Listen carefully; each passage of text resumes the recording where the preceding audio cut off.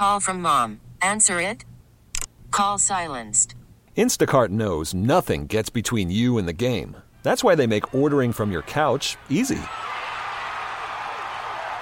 Stock up today and get all your groceries for the week delivered in as fast as 30 minutes without missing a minute of the game. You have 47 new voicemails. Download the app to get free delivery on your first 3 orders while supplies last. Minimum $10 per order. Additional terms apply. From KCBS Radio in San Francisco, I'm Matt Pittman, and this is Bay Current for Friday, May 6th. One of the most important pieces of broad scientific research on access to abortion and women's reproductive rights, the Turnaway Study, originated right here in the Bay Area. Over 10 years, the research group Advancing New Standards in Reproductive Health, more commonly known by its acronym, ANSWER, had a team of researchers that included obstetricians, psychiatrists, sociologists, and economists who interviewed more than 1,000 women from 30 abortion clinics across the United States who sought abortions, then tracked these patients in the years that followed, laying out a first-of-its-kind look at how access to abortion impacted women's lives. And that was really a remarkable achievement in the history of abortion research. That's Carol Jaffe, a professor of sociology at UCSF. As a sociologist, Carol has dedicated much of her life to women's reproductive health. Since the late 1970s. Carol serves at UCSF's Bixby Center for Global Reproductive Health here in San Francisco. The Turnaway team compared women who got abortions that they were seeking and compared them to a group of women who wanted to get abortions but were turned away because they were over the gestational limit at the clinics they went to. So we know from this study, we know a lot about what are the consequences of getting an abortion and not getting one. And sure enough, those who got the abortions that they wanted fare better along a variety of dimensions. What are some of those indicators that show that a woman who exercises her choice to have an abortion, what that means for her quality of life, short-term and long-term, and conversely, Carol, what it means for women who don't have the access to this service and what happens to them? So in brief, what was found is those who got abortions turned out to be economically better off than those who didn't. Those who got abortions were less likely to remain with a violent partner. And here for me was the most significant finding. Because the study took place over time, the research team was able to track the impact on children, the children that those who were turned away had because they couldn't get an abortion, compared to the children that those who got an abortion had at a later time when they were actually ready to have children. And what the researchers found, of no surprise, was that there was a much better child-parent bond with the people who had gotten their abortion and then had children later when they felt more ready to take care of them. Yeah. And the bonding was better. And I mean, this is, for me, extraordinarily important. But Matt, I want to say one other thing, if I may. Sure. It is true that those who got their abortions were better off financially than those who didn't. Carol went out of her way to point out to me that access to abortion doesn't guarantee financial freedom or promises of changes in a woman's socioeconomic status. And that's largely because many times, about half the time, poverty and a woman's choice to get an abortion are inextricably linked. 50% of all abortion patients live below the poverty line. Another 25% we can classify as working poor. So these are among the most marginalized women in our society. I should say the most marginalized people in our society.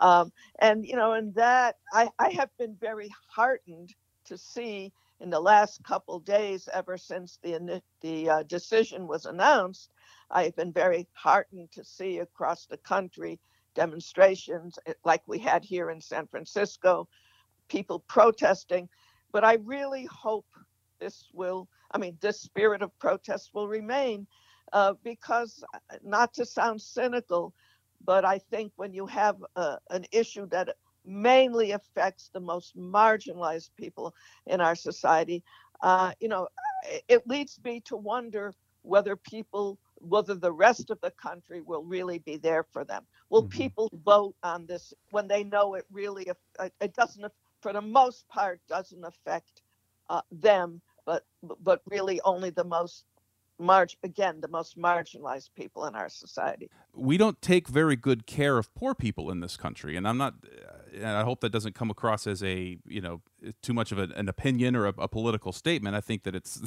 a fact that's pretty well borne out. It's a fact. Right. And so if we're telling women that you cannot make the choice to terminate your pregnancy, even very early in your pregnancy, and all of a sudden we're going to, it just stands to reason that we're going to see an influx of population growth over the course of years, and you're bringing children into less than optimal socioeconomic conditions.